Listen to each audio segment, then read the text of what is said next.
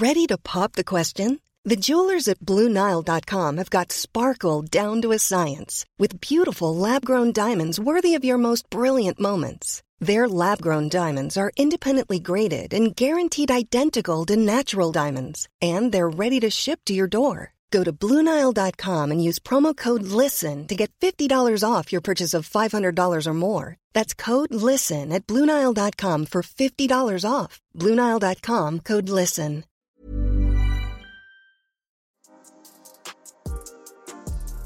Welcome to Upfront. I'm Chloe Morgan. And I'm Rachel O'Sullivan. England were back in action at last, but it didn't exactly go to plan. We pick apart England's final game before the World Cup and what questions the performance leaves for Sarina Wiegman. We also check in with several other nations as Ireland announced their final squad, and Canada and Jamaica remind us that there are still battles to be fought off the pitch before this World Cup kicks off. Rach, tell us where you are first off. Where are you? Where are you recording from today? Weirdly, I'm back recording from the same place I was recording from in the last podcast when I spoke to Ish Ferguson. So I'm in the same hotel again, but in the interim, I've been to New Zealand and back. And we've done a little tour of the South Island and it was incredible. Well, I've seen your Instagram post. You and Sophie seem to be doing this like beautiful little kind of like run up and down of the country, visiting lakes and scenery and just generally looking very much in love with life and the world. It's been beautiful to see. Obviously I'll be out there in a couple of weeks' time joining you, playing third wheel to you both. So I'm guessing you just can't wait for that to happen. But I mean, yeah, even though you're obviously out on the other side of the country, you saw the game at the weekend, which happened to fall on Pride Day. So happy Pride, everyone, for the weekend just gone. But not the kind of celebration that we were expecting. I think we went into this game thinking, obviously off the back of the Australia game, which we lost, it sort of, destroyed our massive 30-game unbeaten run. And we were thinking, okay, well, this is the time to get back on the horse, girls. It's a little bit of a changed squad. We're going to see Sarina's starting 11. And obviously she's a consistency queen, so we were thinking, okay, well, the people that she's going to be putting out are probably going to be the squad that she's going to be starting with. So a bit of a changed back line. Obviously Esme Morgan coming in, obviously Lucy Bronze, we expected that. Jess Carter, we expected that, and Alex Greenwood dropping in there as well. Absence Millie Bright, which everyone was kind of working out whether that was going to happen or not. But we saw her past couple of weeks in the training grounds on the media days, still doing her knee rehab. But I mean, for the first and final public World Cup warm-up match, Rach, I mean, what did you think? What were your thoughts on it? So I had the benefit of, I guess it was a benefit, of watching it after everyone else had watched it, right? So we got our timings arseways. I say we, Sophie. I relied on Sophie to wake us up and she got her timings wrong. And I love that you're throwing Sophie under the bus there. It's totally great. thrown under the bus. She woke up in the 93rd minute. So we ended up not actually watching it live, which, to be honest, after finding out what the result was, I'm not like totally upset that I didn't get up at 2 o'clock in the morning to watch it live. But I will say, I thought it was going to be an awful lot worse than it was. Okay, interesting. And maybe it's because I went into it thinking it was going to be bad, but I watched it thinking, do you know what? They look like a team who haven't played together since April. They look like a team who have had most of their players off for the last 2 or 3 weeks and haven't really played much football. It wasn't the starting 11, I don't think, obviously with that back line. And I think the ideas were there, but the execution wasn't. And I think that's kind of to be expected in these pre-tournament matches, particularly when you're out, you've finished your season and you've had that break. So they were a little bit slower, weren't as sharp as maybe we would want. And I think we often see that before major tournaments, particularly World Cups. For some reason, World Cups pre-tournament friendlies always seem to be crap. I think before the 2019 World Cup, England lost to New Zealand. When you look at some of the other teams at the moment, I think Germany just beat Vietnam like 2-1, and I think Switzerland and Zambia drew 3-3. You get kind of maybe a little bit unexpected results. Teams aren't going to be firing on all cylinders before a major tournament, and I'm okay with that. So actually, there weren't any major issues when I was watching it that worried me. I just thought they just looked not quite at the races, which is kind of expected. And I think when they play that behind closed doors game to Canada, we're more likely going to see that starting 11. And I think Sarina does know her starting 11. I think maybe the only question that might have come out of that game is that number 10 role. So on initial watching, especially the improvement in the second half, I'm not massively concerned. What about you?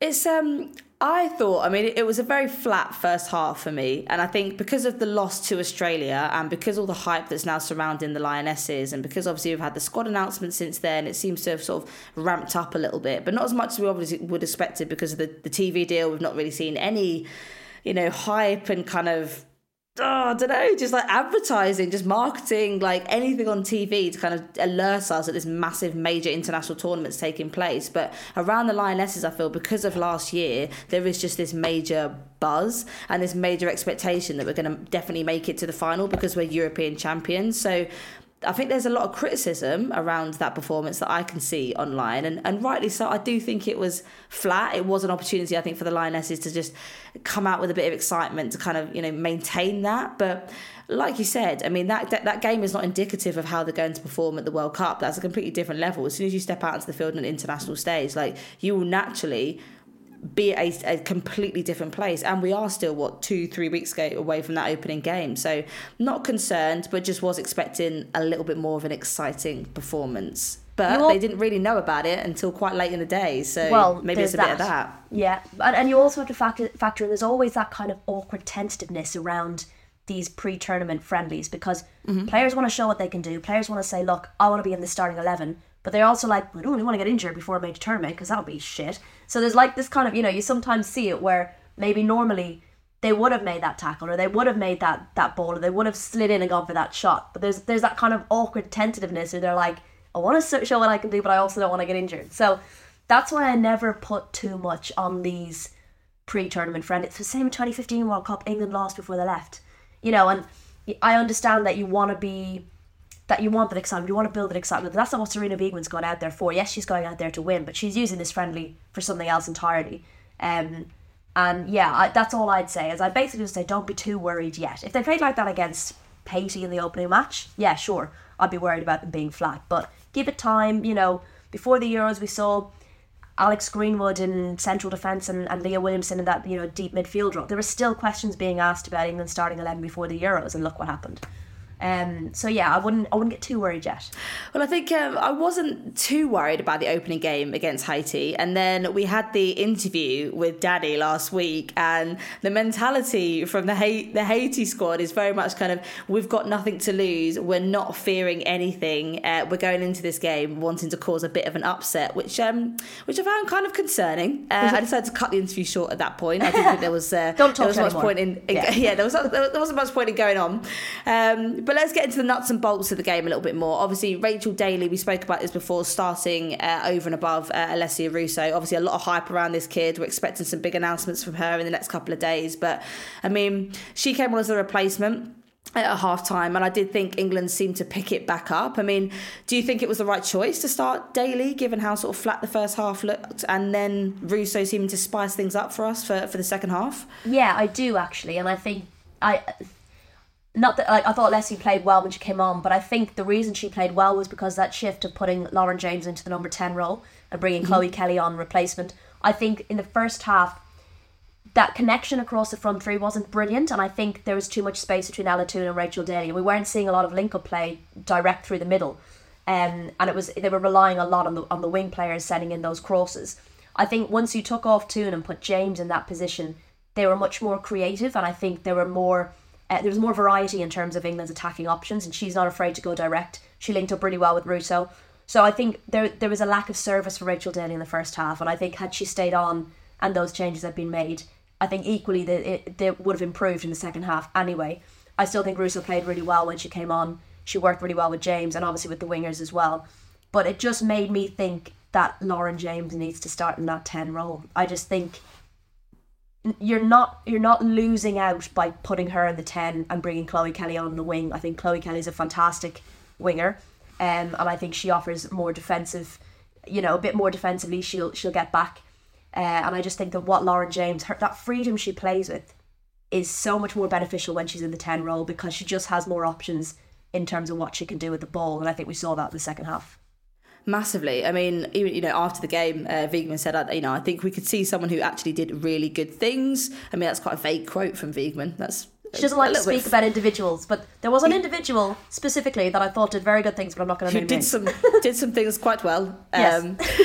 And I also think you could see in the moments that she could make some decisions a little quicker. So maybe there was not criticism, I would say, but I think obviously that Lauren James is sort of coming into like the England fold, and I feel like this is going to be her. If she has a fantastic tournament, this is the kind of tournament that I think could make her, in the same way that sort of we were looking at Alessia Russo, like she obviously had people knew who she was with Man United, having some good seasons, then all of a sudden she scores that absolute worldie back heel, and then she's propelled into like stardom. I feel like Lauren James has a couple of moments like that in this tournament, and this could be the kind of making of a super talent. But I've not seen that kind of, I've seen moments and sparks throughout the time that she's had with Chelsea, like towards the back end of the season, obviously coming back from injury, but I haven't seen a consistent, she doesn't still look like she's found her rhythm. I mean, do you think that, her starting as a number 10 is going to be the sort of where we find the confident, mature Lauren James, the next era of a Lauren James? I think so, because I think that's where she prefers to play.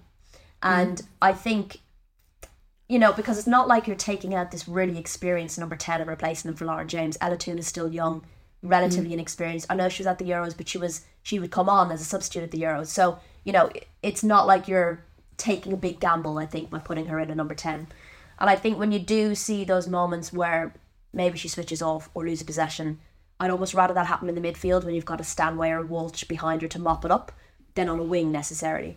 So yeah, I think actually putting her in there gives her more freedom, which is what you want with a player like LJ. Because, she's literally got both sides of the field to play with in that position. And yeah, I think either way, it's a bit of a gamble whether you start Toone or you put James there. So it's not like you're taking a big risk doing it with her. So I think she prefers to play that role, and I think that could be a real key for England.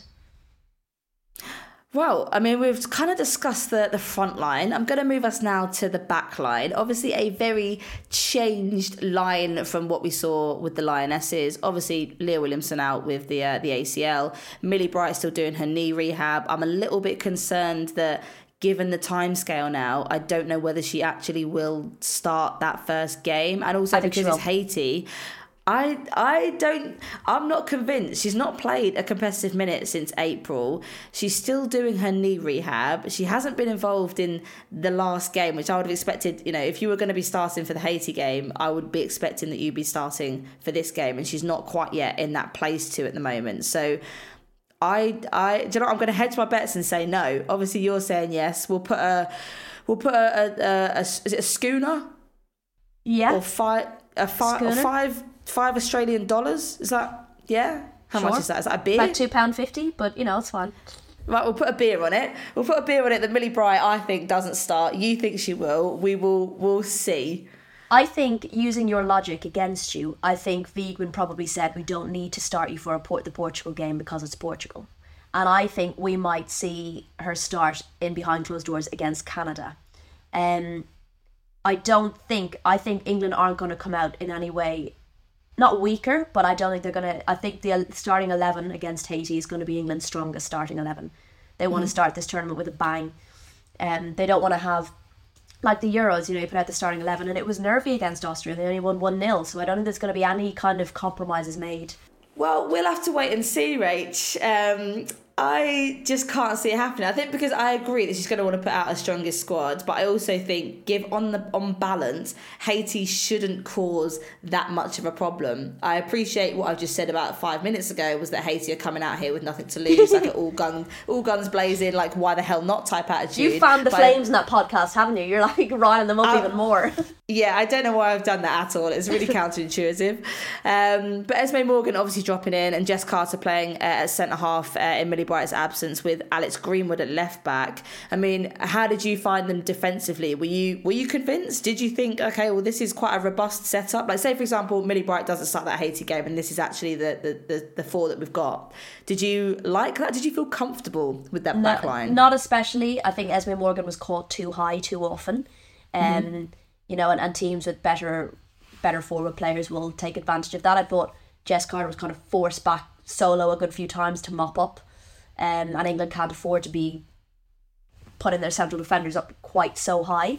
I thought Jess Carter did well, and I think maybe we'll see her in that potential central defensive pairing with Bright.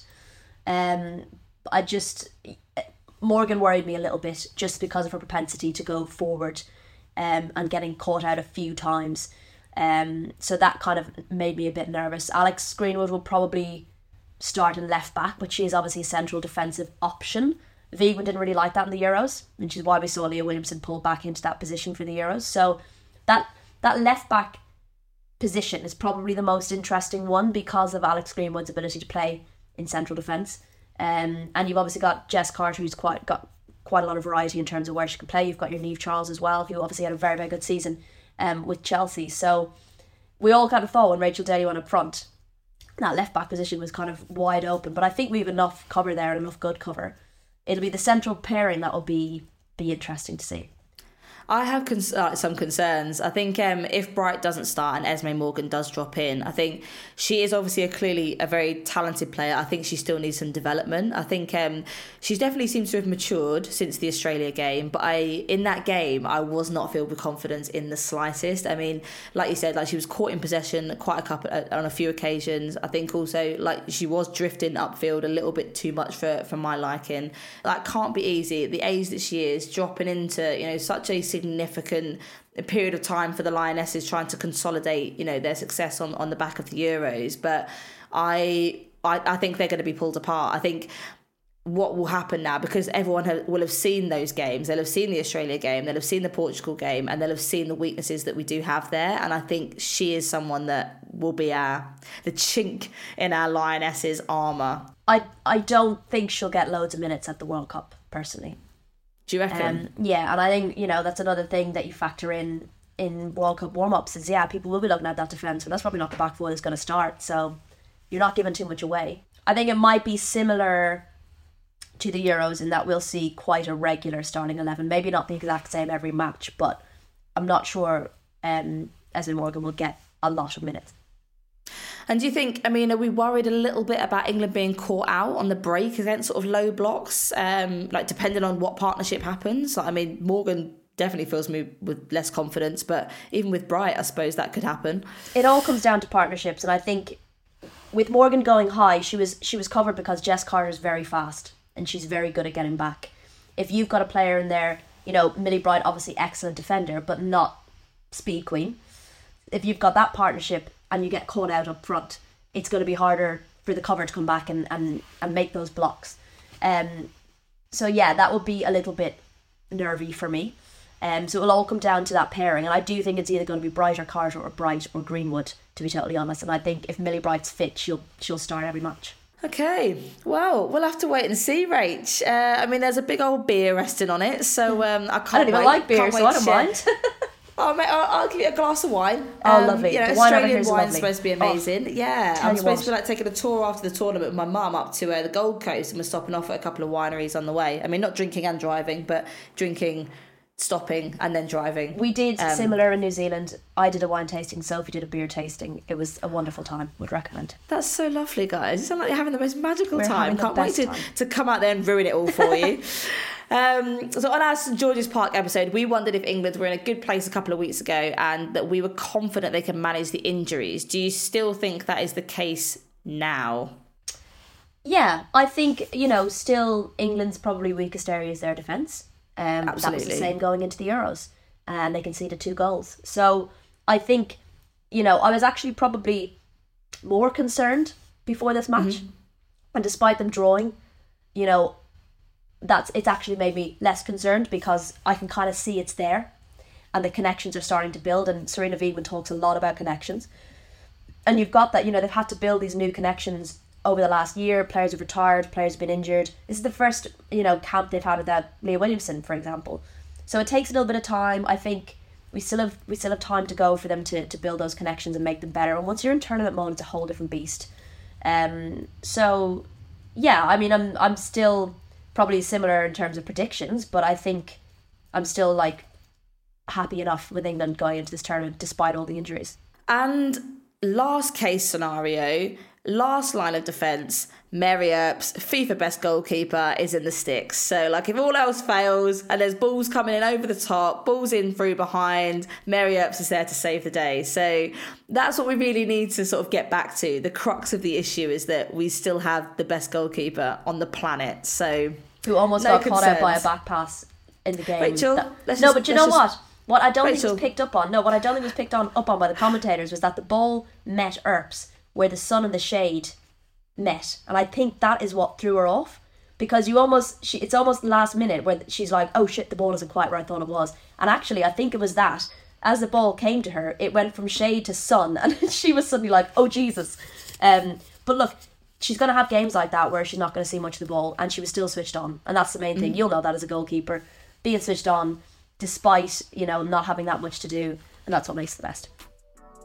I love that. Great ending. Thank you for that.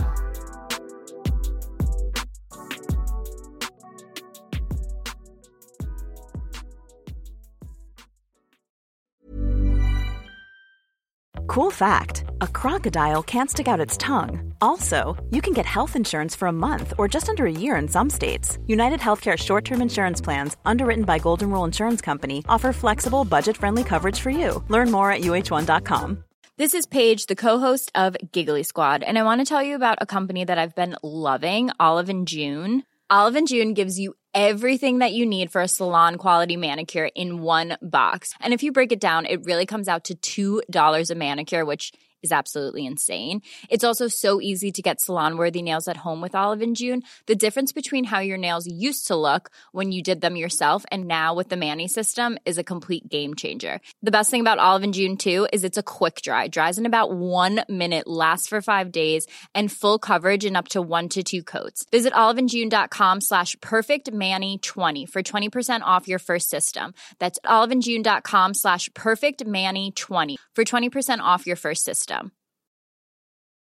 Ready to pop the question? The jewelers at BlueNile.com have got sparkle down to a science with beautiful lab-grown diamonds worthy of your most brilliant moments. Their lab-grown diamonds are independently graded and guaranteed identical to natural diamonds, and they're ready to ship to your door. Go to BlueNile.com and use promo code LISTEN to get $50 off your purchase of $500 or more. That's code LISTEN at BlueNile.com for $50 off. BlueNile.com, code LISTEN.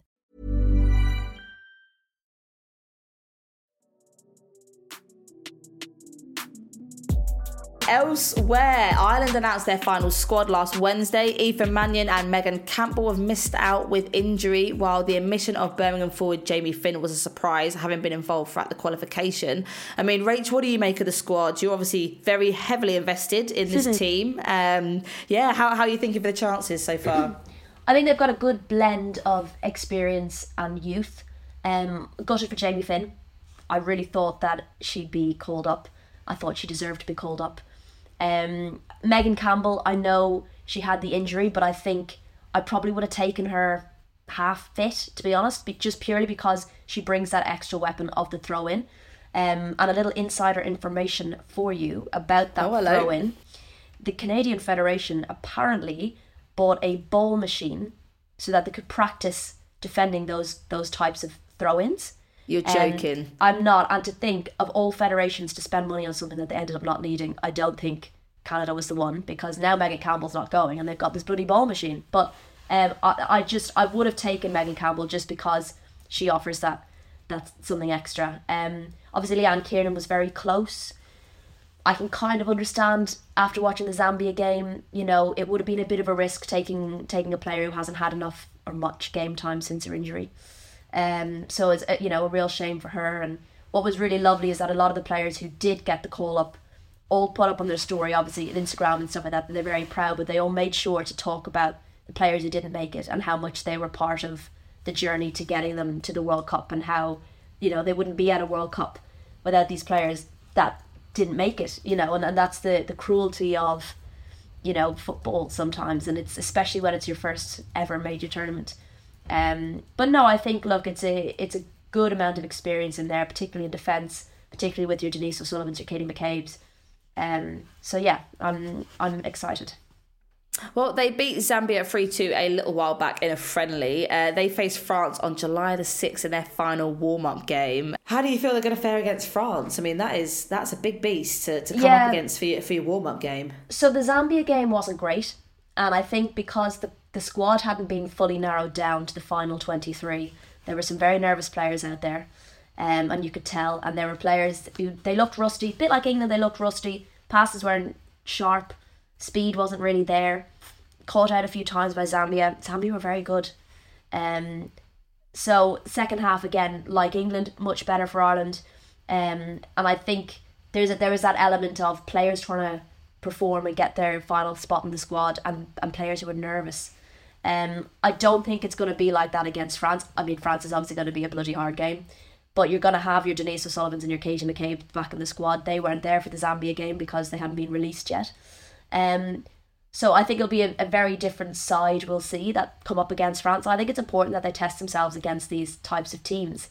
You know, we've seen some other squads, we'll talk about them later, not happy about their friendly games before the major tournament because they don't feel it's going to test them enough before a major tournament. And I think it's important for Ireland to be having those tests and to be seeing where they can be exploited and what they need to work on. So yeah, it'll be a hard game, but it's a great game for them to finish on.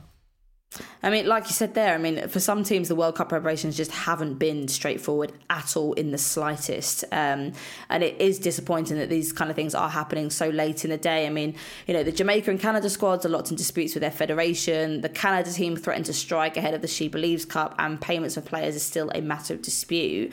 I mean, last week, Canada Soccer could be looking to file for bankruptcy protection, which just seems like, what the hell? This is like a gold medal Olympic winning squad, and this is where we're heading. I mean, there's optimism that sort of a short deal can be struck before the World Cup, and we've just seen this incredible report from Susie Rack that the sort of England players have been left quite frustrated about talks breaking down over performance-related bonuses. I mean, Rach, where do you even start to kind of pick apart these issues? We're weeks away from this tournament. It's not like this has crept up on us. It's been coming for quite some time now, and we've got federations all over the place still sorting out TV broadcasting deals or when the players are going to be released to go into international squads, or, you know, issues now about sort of payment and performance-related bonuses. I mean, what is going on? So I think it was Enya Lugo who spoke a bit about this before the match, the England-Portugal match, and how quickly the game is professionalising on the pitch. And it doesn't really feel like the other kind of stakeholders around the teams are professionalising quick enough. And I think there is an element still, obviously, of underinvesting in women's football and underinvest at your peril, because, you know, these players are going to sit down and just accept it. Not anymore. The game is growing too fast, and they deserve what they're asking for. And I think as well, as we see all these teams do that, it inspires other teams to stand up and say, hang on a second, like, we deserve this too. You know, we're seeing it in Nigeria, South Africa. As you were saying about broadcast deals, Japan are apparently having to crowdfund to get the broadcast deals that they want to show the tournament. These are World Cup winners. You know, you've got Jamaica, as you said, and there's various different issues that I think what some federations are doing is they think that the closer you get to a World Cup, that the players will be quiet and that they'll just pipe down. And if we could just get them to the major tournament, we won't have to worry about this. And I think there's an element in that England's as well, is that I think they're hoping that once the tournament prep starts, that the players will kind of back down. And I just don't think that's going to be the case. And what frustrates me the most is why this always seems to happen in women's sport, is that they have to worry about so much more than just their performance on the pitch.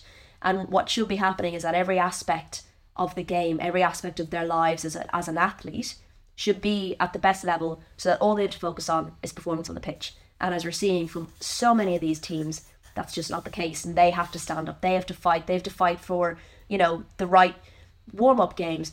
South Africa are being put on a pitch that's not fit for an international team to play on right before a major tournament. They could get injured. You know, they're playing a team that was ranked 96 places below them in the world rankings. They need to be challenged before a major tournament. And it's just that when we talk about lack of investment, it's not just about money. It's about belief in what your team can do. It's about nutrition. It's about how they travel out to tournaments, where they're going to stay. Are they bringing the right amount of staff? And we're seeing across a lot of these teams that kind of support is just not being given. And for it to be, people might think, why is it coming up now? It's because these teams have been ignored. You know, they've been sitting down around the table with their federations. They've been trying other routes to have these issues solved, and it's not happening. So it's a shame that it's happening now, because it shouldn't be right before a major tournament. They should just be focusing on what they do on the pitch. I just think it's wild. I mean, out of all the squads that have kind of stood up for themselves and protested, the only one that seems to have made any sort of real progress is France. Obviously, they stood up for themselves. They weren't happy with Corinne Diacre. Now Hervé Renard has come in. And that's kind of like the only positive outcome that I've seen from a lot of the recent protests. I mean, if we then compare that to someone like Spain had exactly the same kind of issues with their manager. You know, no one was happy with Jorge Vilda. You know, they wanted him out. I mean, 15 players were like, absolutely bloody not. Am I going to be playing for this guy? Now seems to have kind of rode massively back from that. The majority of the players now joining the roster again. And obviously Jorge's still there, seems to be backed by the federation. But what the most concerning element for me is the fact that these federations they seem to feel like they're above the player activism. That even though these players are kind of now speaking out and finding their voices, still nothing's being done. I mean, I can appreciate to some extent the difficulties of doing that. I mean, even from my own experiences, you know, when I was with Spurs, I mean, after I left Spurs, when I was in the Spurs setup, it was so difficult to say anything, because I was constantly feeling like, well, no, this is my employer. I don't have, I was lucky enough, I suppose, to have a kind of fallback position because I did law. But for a lot of the girls, that is their job, their livelihood. They've moved countries, they've moved locations, they've moved their families around for, to be a part of these squads. And also the backlash is that you might be selected, you might be doing all this thing, and then all of a sudden you're out of a contract, or no one takes you because they think you're a troublemaker, or you stand up for yourself and you find that none of your teammates follow you. That's the worst thing, to kind of put your head above the parapet and then you look around and no one else is there and you feel very isolated and very bloody vulnerable.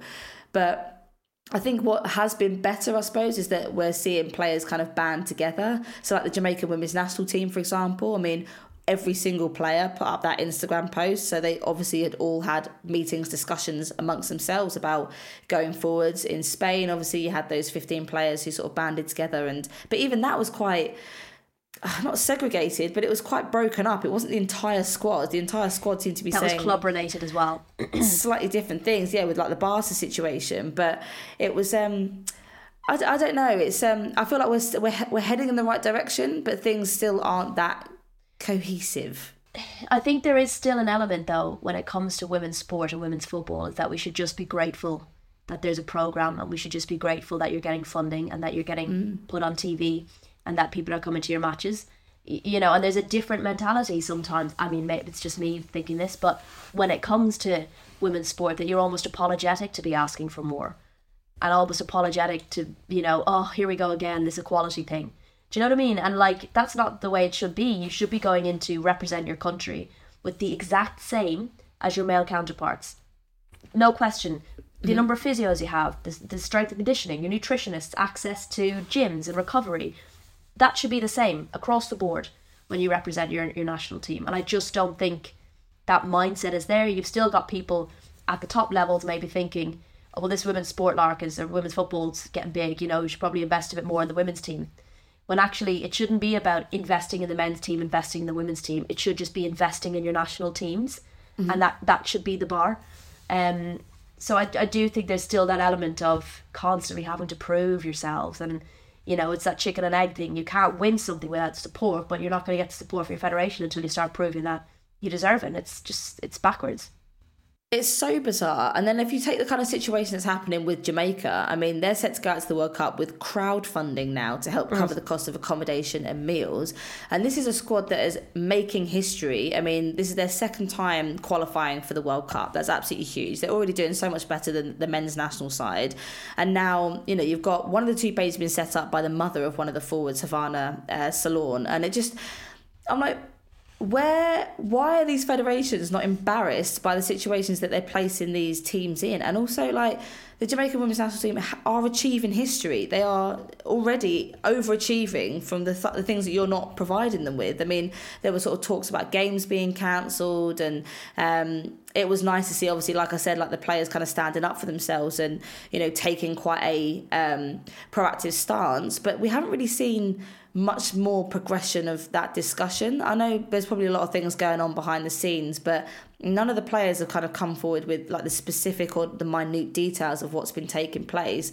I know this isn't the first time they've kind of raised concerns about what's been happening, but it doesn't seem like anything's actually changed in the last 3, 4, 5 years. I mean, the fact that we're still going into a World Cup in 2023 and a national side is having problems with accommodation, training, conditions and nutrition, I think is wild, especially where they're in a group that they've got to face Brazil and France. I mean, this is not something you can get. This is not a competition or a group stage that you can go into underprepared and not knowing your ass from your elbow, or even if like your flight's been booked out there. So imagine having to worry about that before a major tournament. Where are we going to train?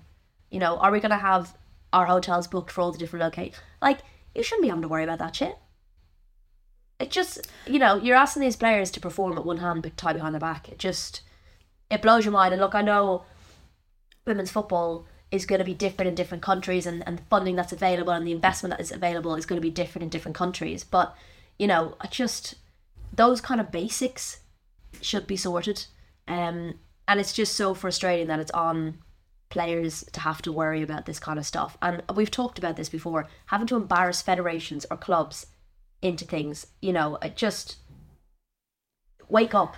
On another level as well, I mean, even for the fans and the spectators, like things like this affect the competitiveness of the competition, because it's only going to be at some point in the tournament where Jamaica gets smashed, I don't know, 10-0 by France, and everyone's like, well, this is where we are with, like, what a joke, women's football, blah, blah, blah. But actually, the context of that is that you've had no preparation, you haven't had a decent night's sleep, and you flew in probably the day before on EasyJet.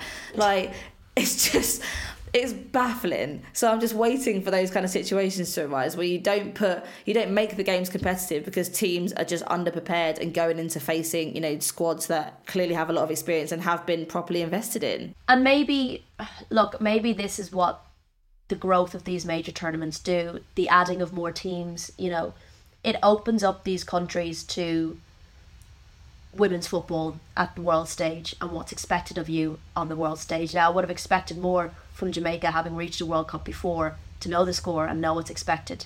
But this is what we talk about when we say, like, the major tournaments are expanding. We're getting in teams who are ranked much lower, who maybe are going to get smashed, but they need to come into these environments to understand, and their federations need to understand what is expected from them to compete at this level.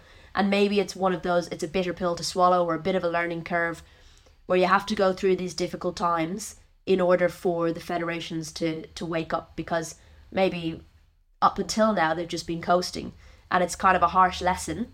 And I'd like to think that, you know, coming away from a major tournament like this, federations are going to say, okay, it's not good enough anymore for us to just be coasting, and that if actually we want to compete at this level and be in these major tournaments, we have to start doing more. And I think, obviously, with FIFA introducing, you know, this kind of thing that the players are going to be guaranteed, I think it's about $30,000, isn't it? For each individual, I think it's absolutely huge, because even if your federations are treating you like utter shit, at least you know that you're guaranteed a payment and going to be recompensed fairly well for your time in the tournament. So maybe that. I just want to finish on a positive. I can't finish 2 weeks before the World Cup thinking it's all gone to shit and all these federations are collapsing and these players are having to, you know, do all this work just to get the bare basics. I can't finish on that note, even though that is the current position. I refuse. I'm going to end positively. Do you know what? It shows us just how strong and powerful women are. Women can be. I love that. What a great note. Oh, Rach. I knew there's a reason we did this pod together. Right, so where are you going to be then for the next week or so? Where's the next romantic trip that we're going to see on Instagram?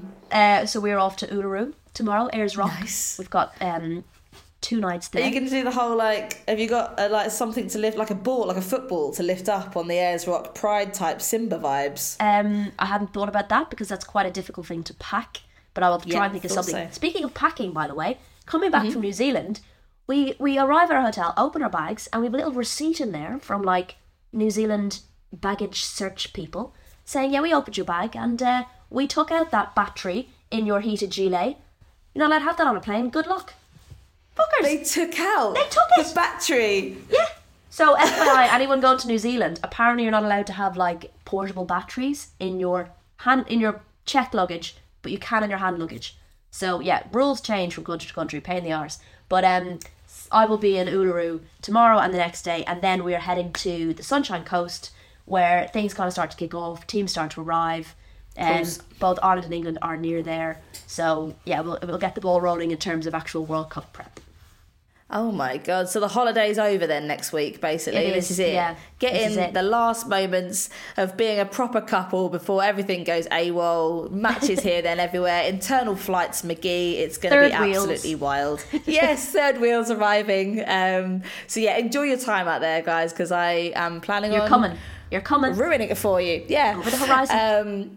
I've got, also when I'm out there, on the 16th of July, I fly out there. So I think I'm landing around the 18th into Brisbane. So I will see you guys there. But obviously we've got a couple of pods in the meantime. It's not the last time I'm going to see your face, obviously, because, you know, I'm quite intense. Thanks for listening to today's episode of Upfront. We'll be back next week bringing you more World Cup build-up. Not long to go now. Remember to hit subscribe in your podcast app to never miss an episode throughout the World Cup. Get in touch with questions in the meantime. I am at Morgie_89. Rach is at Girls on the Ball. Or you can find us on our generic with Football Ramble. See you next week.